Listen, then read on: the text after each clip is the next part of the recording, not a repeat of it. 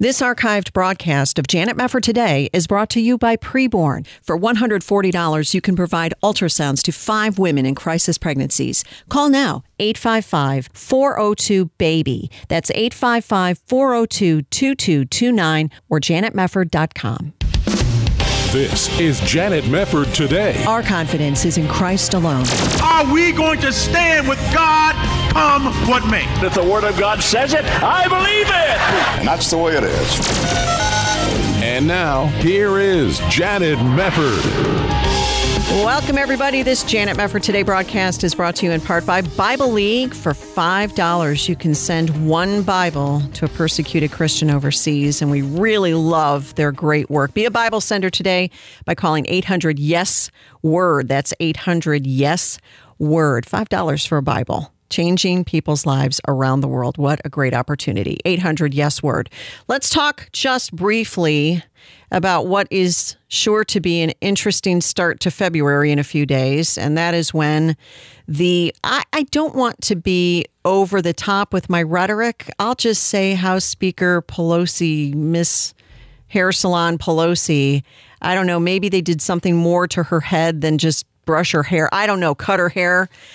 She is just beyond description sometimes in what she's doing. So in trying to move forward and impeach and remove President Trump, this is their goal. The Democrats want to impeach and remove President Trump, who is now former President Trump, left office without causing any big splash. He left just like he said he would leave, and that was it. And now they have to go back, having impeached him for a second time, and try to see if the Senate will, well, not remove him from office, because he's already removed himself from office because his term expired and a new president was sworn in. But they're going to make sure that he can't ever run for office again. Now, on the one hand, you could look at this as insane, which I believe it is, or unconstitutional, which a number of legal minds have said it is. But you could also look at it as a sign that they are continually worried about Donald Trump. What else can you say about all of the efforts that they mounted over the previous 4 years to do away with him politically? Whether it was the Russiagate hoax or the Ukrainian phone call hoax or all of the nuttiness surrounding the events of last summer with the rioting and the looting and the burning and the killing. Who could put up with that? I still am amazed when I pray for President Trump, and I do. I am still amazed that one person was put through everything that he was put through during the past 4 years. Why can't they just let him go? Because he continues to have the support of so many Americans who, especially after President Biden entered office and started doing all kinds of draconian things, are quickly saying, oh, we need a leader. Oh, we need a leader. Oh, we have to go back to the kind of America that was supported by the Trump administration. Now, this is interesting. David Catron over at the American Spectator says the Trump impeachment is dead on arrival in the Senate and contends that President Trump will neither be convicted nor barred from holding public office, which is an optimistic point of view, I would say. President Biden and congressional Democrats have an opportunity to move beyond what they have routinely characterized as the chaos of the Trump era, yet having finally succeeded in evicting him from the White House and getting him censored by the various social media platforms, they plan to drag the bad orange man back into the spotlight for a show trial that even left-of-center legal scholars have declared unconstitutional by definition. Now, the show will be a flop, is his opinion on this. As Professor Emeritus at Harvard Law School, Alan Dershowitz, wrote at the Wall Street Journal, now that Donald Trump is a private citizen, the Senate should dismiss the article of impeachment against him for lack of jurisdiction. Beyond the Constitution, there are strong policy and historical reasons an incoming administration shouldn't seek recriminations against its predecessor. Right. How would you like to set the stage for every incoming president to impeach the guy who just left office, which would help ensure the guy who's currently in office another term because he shamed his predecessor? And then when he leaves, the next guy does it. I think we've already reached that point of no return with using impeachment for purely political reasons. And I think most Americans recognize this. At least most clear-thinking Americans recognize what these people are doing. It is a show trial. The Soviet Union would be proud. There's no reason to do this other than the fact that they don't want him to return to public office. And they are still very concerned about the fact that he might try and he might succeed. Although, who knows with the way voting goes these days, but that's another question. Senate Republicans also, this is quite interesting, are getting cold feet. According to The Hill, Republicans say the chances that former President Trump will be convicted in an impeachment trial are plummeting. Only 5 or 6 Republican senators at the most seem likely to vote for impeachment, far fewer than the number needed, GOP sources say. They have observed, this is interesting, the angry response to House Republican Conference Chairwoman Liz Cheney, who is facing calls to resign from the House GOP leadership team after she voted last week to impeach Trump. Frankly, it is my opinion that all those people need to be primaried. All those people need to be primaried. I am tired of the preening and the posturing and the posing by the Jeff Flakes of the GOP, who love to slap an R on the end of their names as they seek office and sound really nice, and then they get into office and they turn on who they should be supporting. I'm just sick of it. I'm sick of it. And I'm well aware that on the Democrat side of the aisle, the left has purged all of the dissenters out of their own party. They're pretty much monolithic on the left, and I'm not necessarily of the opinion that that's always a good thing to be monolithic. But on the other hand, this is not a time for all of these GOP congressmen and senators to stand up and slam their own party and slam their own base continually and slam their own president from their own party. The left doesn't do that. Why are you guys doing that all the time? And I think the people have had enough of it. I think that's what the Trump era has really ushered in. The voice of the people who are no longer willing to play business as usual and to vote for people because they have an R behind their name. I think a lot of people on the Republican side of the aisle have had enough of that nonsense. So that would be a good thing. Liz Cheney obviously got in trouble in Wyoming with her own people. So if they're taking that as a sign of things to come, then that's probably a good thing. Now, this is interesting. Senator Josh Hawley, has been under fire because he was one of the senators who was concerned about the election results. And he wrote a piece over at the New York Post. It's time to stand up against the muzzling of America. And you can read this. He talks about the fact that his book deal was canceled and he's had all these people come after him. But he says it's going to get worse. It's going to get worse. The tech titans have already booted dozens of conservatives off social media, and if they have their way, half the House Republican Conference will be expelled from Congress. The corporate titans seem to believe that the only way to get a democracy to their liking is to eliminate all threats to the Democratic Party's unified control of government. The alliance of leftists and woke capitalists hopes to regulate the innermost thoughts of every American from school age to retirement, and they've trained enforcers of the woke orthodoxy to monitor dissent or misbehavior, I should say.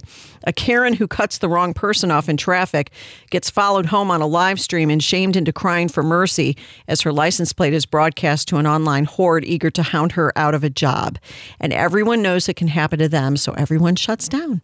And the circle of trust narrows, and conversations too easily recorded shift to encrypted messaging apps for now, until those get banned too for interfering in efficient social credit markets. And one of his points in this article is, what's your social credit score?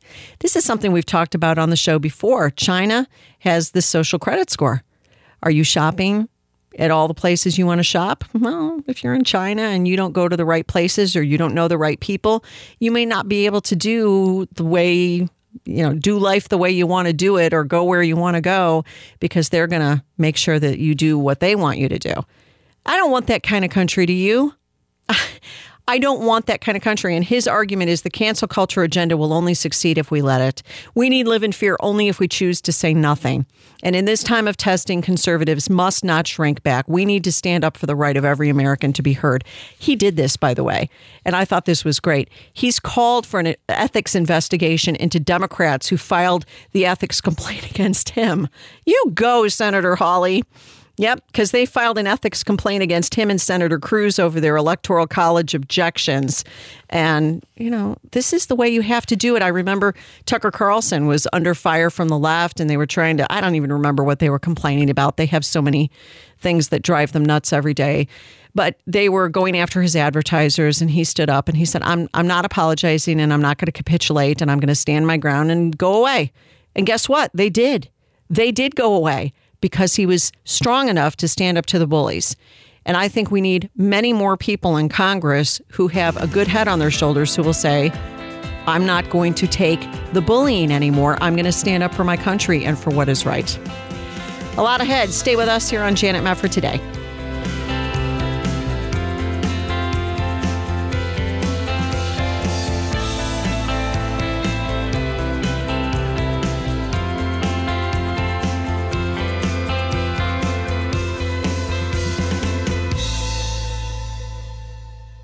Hi, this is Janet Mefford, here to tell you about the Ministry of Preborn. That ultrasound changed everything for me. It really did. That made it all worthwhile to know that I was going to have a little blessing. And when she got here, it was just, oh my gosh. You just heard a real-life testimony from a woman whose life was changed by the Ministry of Preborn. You see, when a young woman considering abortion sees her baby on ultrasound and hears the heartbeat, she almost always chooses life for her preborn baby. When I heard her heartbeat, I decided to keep her.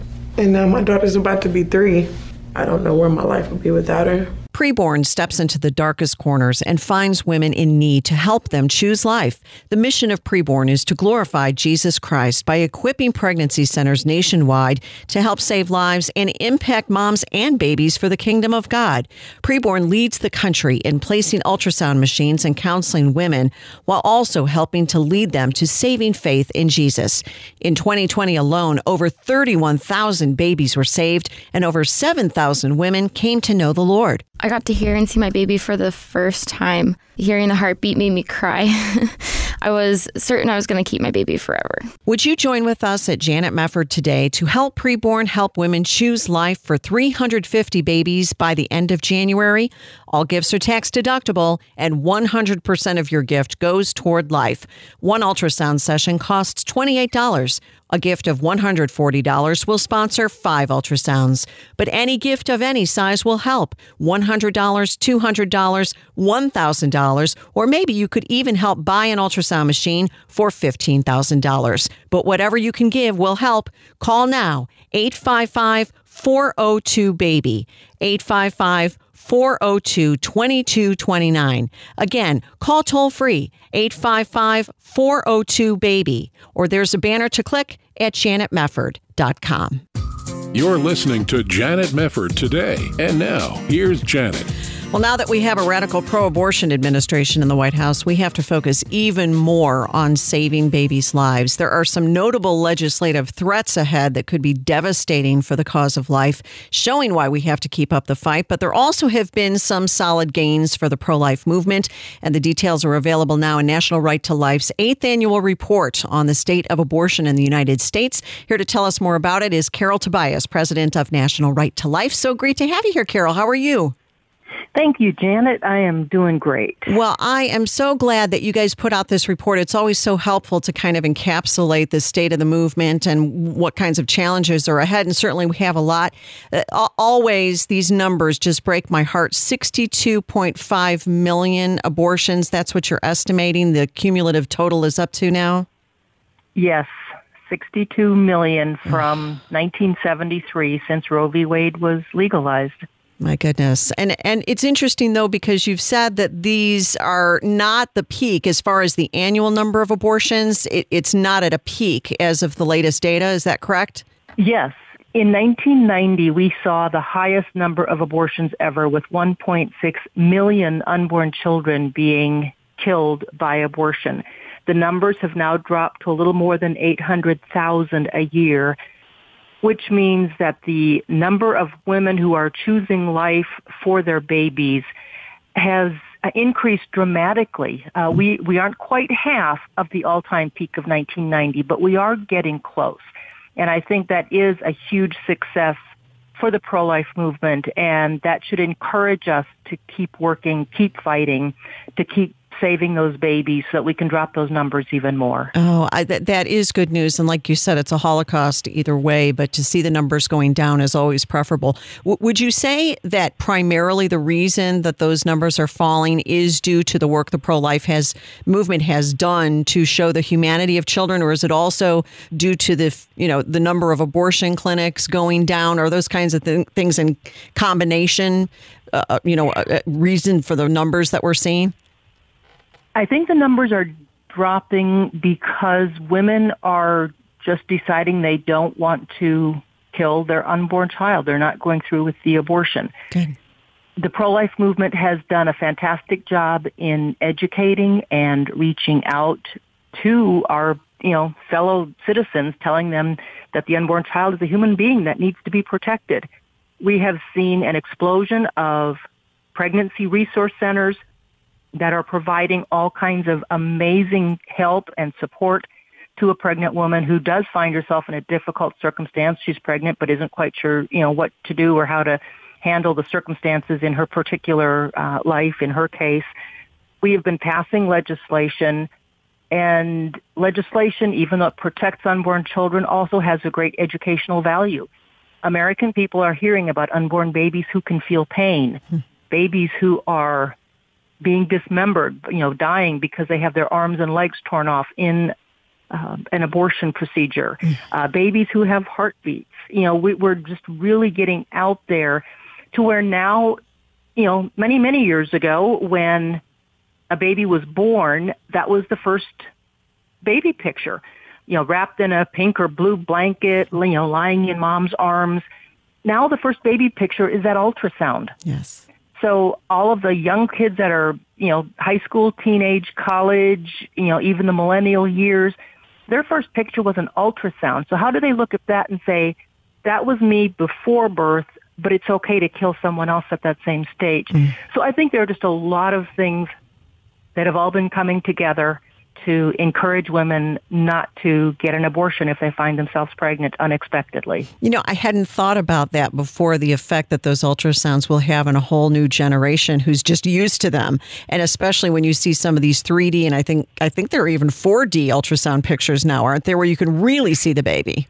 4D, and they're in color, and you can look at the baby and say, she's got mom's smile, or that's daddy's nose. That really does have an impact, I think. And those are becoming so common. Everybody has seen them on Facebook because friends are posting, their pictures, that it's hard to deny that unborn child is a human being that should be protected. Totally right. Now let's go to some of the threats that we're facing with the pro-abortion administration.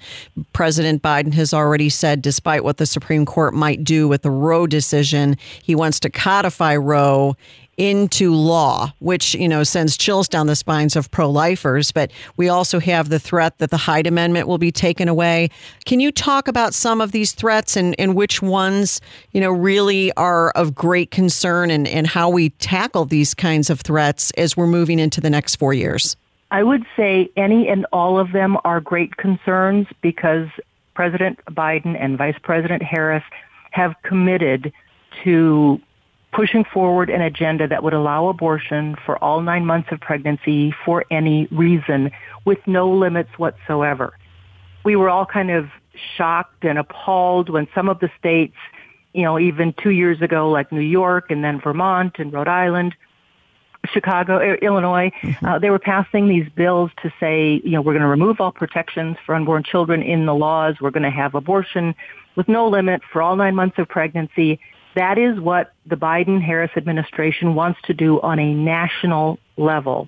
They want our laws to have no limits whatsoever on abortion, and they want to push that at a national level.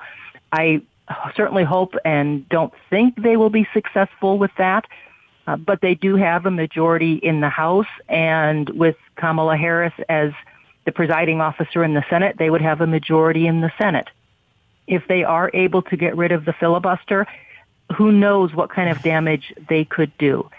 They have stated very clearly they want to get rid of the Hyde Amendment because they want our tax dollars to pay for abortions, to pay for the killing of unborn children in the Medicaid program, but they would like to get rid of all limits so that abortion is just covered in any health insurance plan, especially any federal health insurance plan that has federal subsidies, many of those arising out of Obamacare. Yes.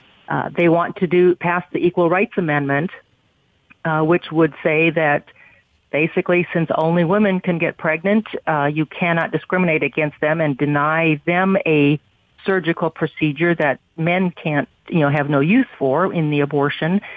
So they are going to be coming after the unborn children and their mothers in many ways.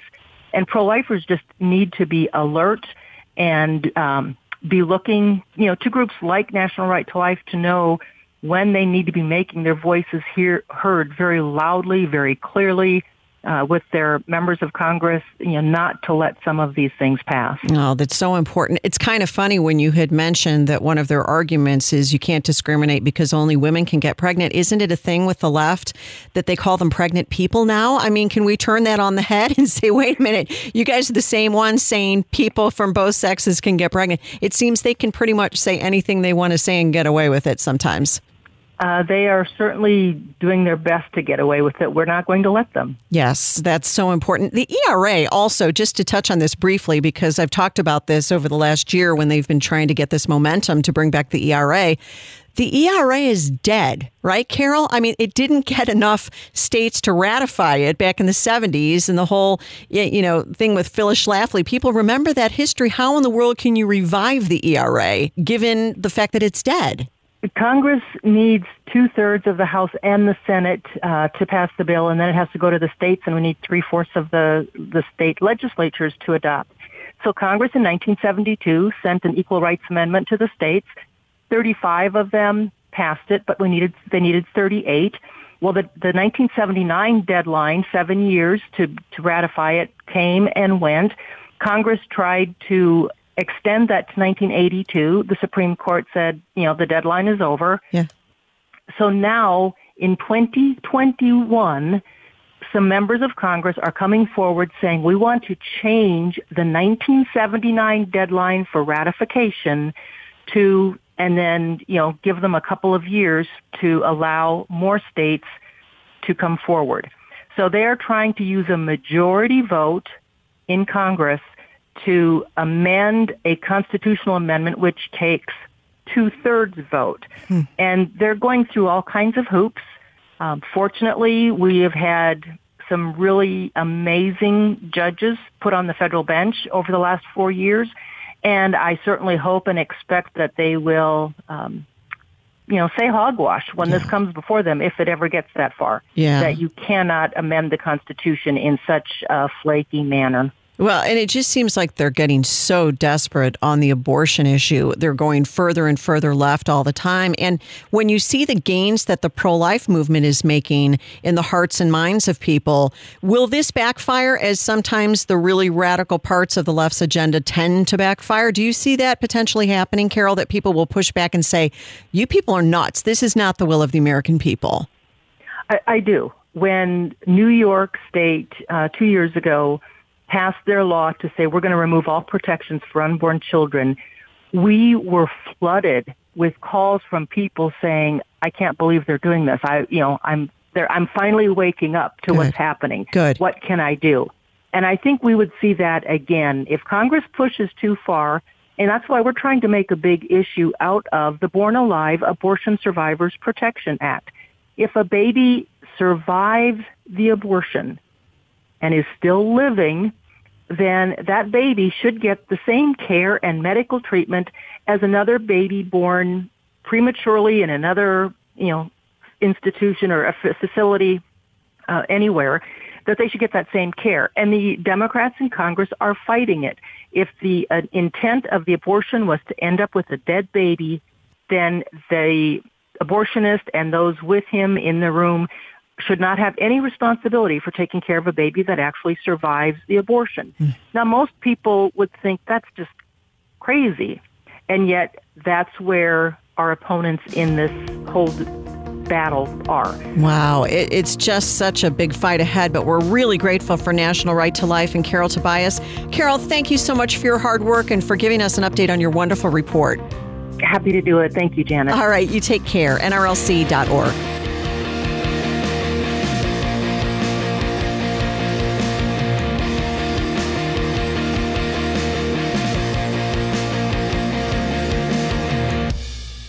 This archived broadcast of Janet Mefford Today is brought to you by Preborn. For $140, you can provide ultrasounds to 5 women in crisis pregnancies. Call now, 855-402-BABY. That's 855-402-2229 or janetmefford.com. This is Janet Mefford Today. And now, here's your host, Janet Mefford. Faith is belief without evidence. Every instance of faith is dangerous. So said Sam Harris. He's one of the noteworthy new atheists who have made such a big splash in recent years. But just think about the first part of that quote. Faith is belief without evidence. Well, Hebrews 11:1 says, now faith is the assurance of things hoped for, the conviction of things not seen. But what is our Christian faith based upon? A historical event, the empty tomb of Jesus Christ. Now, this is just one example of some of the absurdities that come out of the mouths of these intelligent but foolish atheists who are influencing so many people. How do we respond to some of these ridiculous assertions? We're going to get some help on it today from author Patrick Prill. He talks about it in his book, Things Atheists Say That Simply Make No Sense. I love the title. Patrick, it's great to have you with us. Thank you so much for being here. Thank you, Janet. It's a pleasure. Thank you. There is no God. This is one of the silly things that make no sense that atheists tend to say. That seems to be the root foolish thing that atheists believe. Do these people understand that in order to assert that there is no God, you would have to have knowledge of everything? I mean, do they understand that basic point? Well, it seems not. The challenge is, in the naturalistic worldview, atheism is actually the presumption. So their whole view of reality is based upon a fundamental assumption that the physical is all there is. So if I approach life that way, then of course there's no God, because the only tools that I'm going to use to make that decision are based upon purely the tools of naturalism, which can't answer that question. Well, that's exactly right. So when you're talking about naturalism, tell people what that entails. People will be familiar, obviously, with the naturalistic worldview, but why is it that naturalism just operates on this assumption that there is no God? What is the connection there? Well, when you look at naturalism, there's a lot of different definitions based upon whether you look at it from the standpoint of philosophy or the natural sciences. I like to simplify it and think of naturalism as one 3-lane highway.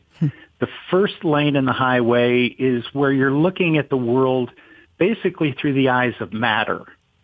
So the physical is all there is. Right. The second lane is looking at the world primarily through the eyes of biology. And the third lane is looking at the world primarily through the eyes of people. Now, the challenge with naturalism is you do have some people who kind of approach their naturalism and stick to one lane. You have others that want to continually change lanes. So when you're trying to have a conversation with someone who embraces naturalism, it's first really essential to find out what lane they're driving in. True. Yeah, right. So when you're looking at, having a conversation with somebody who looks at the lane of, say, looking at the world through matter, what do their arguments sound like when you try to have a conversation about the potential existence of God? Do they just refuse to even consider the possibility because they're so committed to the naturalistic worldview? They essentially are. And a good example of this is a gentleman named Alex Rosenberg, who's a professor at Duke University. He was the head of the philosophy department at Duke. Brilliant man, PhD from Johns Hopkins. His worldview is called scientism. And so the way that he looks at the world is that people, in a way, aren't really people. They're just lumps of matter. People have no intrinsic value. The universe has no purpose or meaning, and therefore you don't either. Morality is something that exists only based upon evolution, but not in reality. He says there really is no right or wrong. And then to apply morality in form of ethics is really difficult because to him, no one deserves punishment or reward because you do what you do because of what physics tells you to do. So when you look at a worldview like that through the eyes of matter that has a fundamental assumption that there is no God, it's really, really tough to have conversations about other important things like, do people have value? Is there morality in the world? How do you apply ethics? Right. It makes all of those conversations difficult. Well, and you ask the question then, it would seem the next logical leap would be to say, so it's okay if I steal your car then, Dr. Rosenberg? Is it okay if I burn your house to the ground? You don't have any belief in right and wrong. This is all just kind of random happenstance that we're all living out. I mean, at some point, these people live out contradictions, don't they? When they're confronted with this nice pie in the sky ideal that that, oh, no, there's no right and wrong, and there's no God, and there's no punishment. And yet it's built into them by God that there's a right and a wrong. I mean, do you find that with most of these atheists, they run up against that? Yeah, I gave an example in the book of a conversation that my high school daughter had years ago. And it was a young lady who was from Asia who basically contended that there is no God, and therefore that there is no right and wrong. And my daughter asked the simple question, then it's okay to murder someone. And the girl responded, oh, no, you shouldn't murder anyone. And then my daughter responded, well, what do you mean shouldn't? If there's no right or wrong, there's no such thing as shouldn't. Yes. You can do anything you want. Yeah. So even a high school girl who's from an atheist background, raised in an atheist worldview, recognizes morality, even though they don't claim that morality exists. Yeah, that's interesting. Well, and you also point out in the book that this idea that science disproves God, this is a rather new argument, isn't it? I mean, this is not something that people have always said throughout time, that science is the be-all, end-all. Yeah, this is actually fairly new. It used to be that most atheists said that God cannot be proven or disproven. And what the leap is now is that God can be disproven. And what they kind of do is they take this idea of the God of the gaps and they turn it in reverse.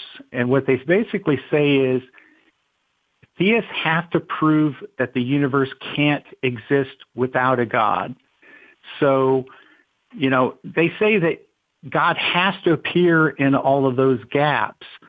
But this is actually a pretty terrible approach for them because the gaps are so significant that the gaps actually do prove in many respects that there is a God. How is that the case? Just for an example. I used a couple of examples. There's a great book by Fazal Rana called The Cell's Design, and I highly recommend it. In it, he pointed out a number of things, and just as a couple of examples, DNA and protein for people who are into biology. So he pointed out that proteins can't be produced without DNA, but DNA can't be produced without protein. So how does a circular biological process like that begin? There is no answer. So that's a gap that, Victor Stenger would claim would not necessarily disprove God, but which actually does suggest that there is a God. Another one he points out are proteins make other proteins. So this is another circular process where cells take proteins from amino acids, and then they to make proteins, and then they use these same proteins to make other proteins. So it's this circular process of proteins and amino acids basically using each other in a circular loop. And biology can't answer how a process like that begins. That's interesting. But the biggest one to me, I actually think, is this minimum genome size, where Fazal Rana pointed out that it requires 1,300 to 2,300 different gene products to have one cell. That's a massive amount of information. Yes. Structured information for a single cell to exist. And the atheists can't respond to that. They don't know how that happens. That's interesting. Do they just kind of gloss over it when confronted with that sort of dilemma? Well, I think the new,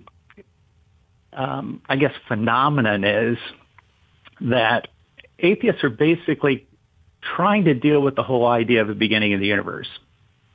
And the challenge is in the universe, whether it's, the laws of nature, consciousness, or the biology of a cell, a massive amount of information is embedded within laws, biology, and consciousness. So if all of this happened naturally, and the challenge is biologically, there are no biological processes where information can come into existence. Very interesting. Hang on a moment. We'll come back with Patrick Prill, his book, Things Atheists Say That Simply Make No Sense. We'll be back on Janet Mefford Today.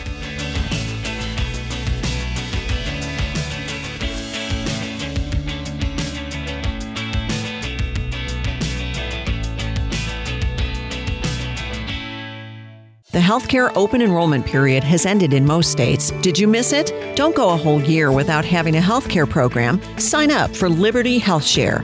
As a member of Liberty Health Share, you're part of a community that comes together to share their medical expenses. You can sign up now with memberships starting as early as the following month, and there are no contracts or commitments. Programs start as low as $349 per month, and there's no network, so you can choose your own doctors and hospitals. Liberty Health Share is a nonprofit ministry, not insurance, so your money goes toward helping other members with their eligible medical expenses. And in your time of need, other members are there for you, too. You can feel good knowing you're part of a community of like-minded individuals who understand the importance of people coming together to bear one another's burdens. Find out more at libertyhealthshare.org/JMT. That's libertyhealthshare.org/JMT or 855-585-4237. This is Janet Mefford for Bible League International. What did you pray for today? Good health, safety, maybe to meet a goal? Those are good things to pray for. But pastors and evangelists in the Middle East aren't praying for material blessings or for an end to the persecution or difficulties they face. Rather, they're praying for copies of God's Word so that believers will be spiritually nourished and strengthened to live out their faith in this challenging part of the world. Many of our brothers and sisters in Christ in places like the Middle East, Asia, Africa, and Latin America live each day without their very own Bible. But you can send one today. Give one Bible for only $5, 20 Bibles for $100, or 200 Bibles for $1,000. Whatever you'd like to give, you can become a Bible sender by calling 800-YES-WORD. That's 800-YES-WORD. 800-YES-WORD. Or there's a Bible League banner to click at janetmefford.com. You're listening to Janet Mefford today. And now, here's Janet. Welcome back. Great to have you and great to have Patrick Pearl. His book is called Things Atheists Say That Simply Make No Sense. And it's very interesting to look at how science seems to be the be-all, end-all for a lot of these, especially new atheists. And yet there are many points at which they have difficulty talking themselves out of what is problematic via atheism. You were bringing up the subject, Patrick, before we went to the break, for example, of consciousness. And you were talking about, trying to come to a conclusion about the origins of life and the origins of the world. But isn't that one of the standard arguments that you can't explain consciousness? Have they made any gains whatsoever in trying to come up with an explanation for consciousness absent the existence of God? Really, they haven't. And I think it's really telling. Colin McGinn, who's an atheist philosopher, basically says that with consciousness, it's almost like something new was injected into the fabric of the universe. Wow. It's so different. Yeah. And he calls it miraculous, but yet he doesn't believe in God. So here you have a miracle staring at him in the face, a new thing that's interjected into the fabric of the universe, but yet he still clings to atheism. Yeah. That's so interesting. Well, and this kind of brings us to this question about religion, because there's an awful lot of animosity that a lot of these atheists have toward religion causing all the wars and religion ruining everything and religion being evil and these sorts of things. If they believe that religion really isn't valid, any religion, I would imagine, but especially, Christianity, what are they so mad about? I mean, how in the world can you be mad at something that doesn't exist? That's a great point. I find it really amusing that Richard Dawkins declares war on God. Yes. Yes. How can you declare war on something which you don't believe exists? That's it. Yeah, that's it. But I mean, how do we deal with some of these allegations, for example, that religion is responsible for the wars in the world and these evil Christians have done such damage to the world? I mean, what do you think is at root there, and how do you respond when an atheist goes in that direction? Well, the way that I responded is, because I love history, is I just actually went back and looked at the data. So I went back and I looked at the FBI crime reports in 2013. And of the roughly 1.2 million crimes in America, you have less than 0.1% of all violent crime having anything to do with religious bias, which to me is interesting because roughly 90% of people in America believe in God. This is one of the most religious nations on earth. So if religion caused war, caused conflict, surely it would show up in the FBI crime data, and it doesn't. Yeah. And then when you look at the 14 wars that the United States has fought since its history, the only war that had anything to do with religion, in fact, was the War on Terror. Mm-hmm. And in that war, only 0.7% of all war crimes from the beginning of the United States, not war crimes, but war deaths, were attributable to religion. And so the data in the United States doesn't hold this up at all. And then I looked at ancient empires. I looked at the Roman Empire over the course of 900 years, and not a single war was caused by religion, the advancement of religion, or anything to do with religion. Which is pretty telling to me. It's very telling, and that's a little hard to refute when you look at the hard data. That's good. And, when we're talking about Christianity in particular, I also find it noteworthy that you have certain atheists tipping their hat, as it were, to Jesus, not bowing to him as Lord, certainly. What do you make of that? Oh, we'll take Jesus as a good guy. He was a moral teacher, all these kinds of problems that C.S. Lewis dealt with, that you can't just take him as a good teacher because he didn't claim just to be a good teacher. But what are you seeing from some of these new atheists in regard to how they see Jesus? Well, I found it interesting. When you look at people even like Bertrand Russell, who's in a way the father of modern atheism, Bertrand Russell admired Jesus' morality. And then you have people like Richard Dawkins, who thinks that Jesus is intelligent based upon an interview he did for Guardian magazine and website. And he also basically acknowledges that Jesus was a highly moral person. So you do get back into the C.S. Lewis question of, if Jesus is highly intelligent, he likely is not crazy. If Jesus was highly moral, he likely was not lying. So you kind of have to deal with the question of, if Jesus isn't lying and he's not crazy, maybe he was telling the truth. Yes. Well, now, do you hold to the view that at root what is going on with many of these atheists would be morality, not so much wrestling with the data that you've mentioned, or even things like all of the historical evidence that there is of the empty tomb of Jesus, the 500 witnesses, the veracity and the truthfulness of the Bible? Is it really morality, do you believe, at root that is separating at least the lion's share of these atheists from the possibility that they need to embrace the existence of God? Is that really what's going on with them, do you think? Actually, I think it's a lot more involved than that. And for some, I do think that's the issue. But I think for others, as I've gone back and I've kind of read a lot of their stories, it was really striking to me how many were orphans. Oh, really? It was striking to me how many were raised in British boarding schools.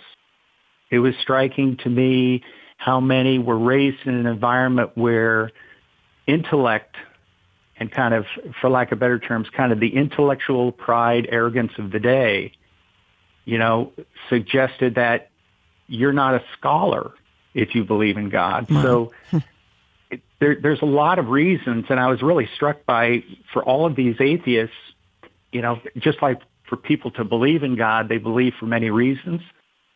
For people to be an atheist, there's many reasons. Sure. But that question of intelligence strikes me as an important one, because you address, for example, in your book, this claim that they think if you believe in God, you're not intelligent. And I see this, people talking like this all the time. They truly believe, I'm so smart, I'm an atheist, and anybody who doesn't go down the road I've gone down clearly isn't smart. What strikes me, though, about that statement is, if you're so smart, how did you get to be so smart? Through natural selection. And couldn't it be possible that there's someone even smarter than you who created you? Exactly. And I think the thing that troubles me about the perspective also is, for lack of a better term, I call it intellectual naturalism. So here you have, again, I'll point to Richard Dawkins. He points to the intellectual elite and how such a massive percentage of the intellectual elite do not believe in God, but who he points to is the Royal Society. And that's a group of about 1,700 scientists. Wow. So are 1,700 scientists the ones who are going to determine for the rest of the planet whether God exists or not? Wow, yeah. I really don't think so. Well, no, I don't think so either. And it's also striking to me that when they talk about there's no meaning to life, and this is, again, an outgrowth of their belief in naturalism, what are they looking for to give them meaning? I mean, if they've already concluded that there is no meaning to life and, none of this matters, and those who hold to scientism, why are they here? Why do they stay here? And I mean that as an honest question. Why do they remain here if they believe there's no meaning? How does man survive if he believes there is no meaning to life? I think that's the question that a lot of them are really dealing with. And so I'll use Alex Rosenberg as an example again.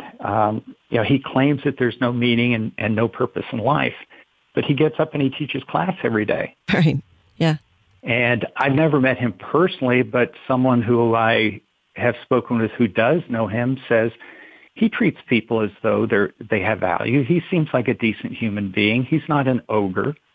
He evidently is a nice man, but he's a nice man who, is seeking to fill this void with something when he claims that there is nothing to fill it with. But yet he suggests that we, basically pursue a life of being nice because it makes us feel better than not being nice. Boy. And so his implied purpose is pleasure or feeling good, when he can't point to anything else. And so that tells me that you have to have a reason to live. Even if you make up one of your own, you have to have a reason to live. And even the people who claim that there is none basically implicitly embrace one. Well, they do, and yet that's a pretty shallow reason to live, is pleasure, when in fact life is full of pain. Boy, what a good book. It's called Things Atheists Say That Simply Make No Sense. Patrick Pearl with us. Patrick, so good to have you here. Thank you so much for being with us today. Thank you, Janet. You bet. Thank you for being with us here on Janet Mefford today. Help us reach our goal of 350 babies being saved, preborn babies, through with the power of ultrasound. $28 is all it costs to fund one ultrasound through the Ministry of Preborn. You can call now, 855-402-BABY. That's 855-402-2229. We'll see you next time.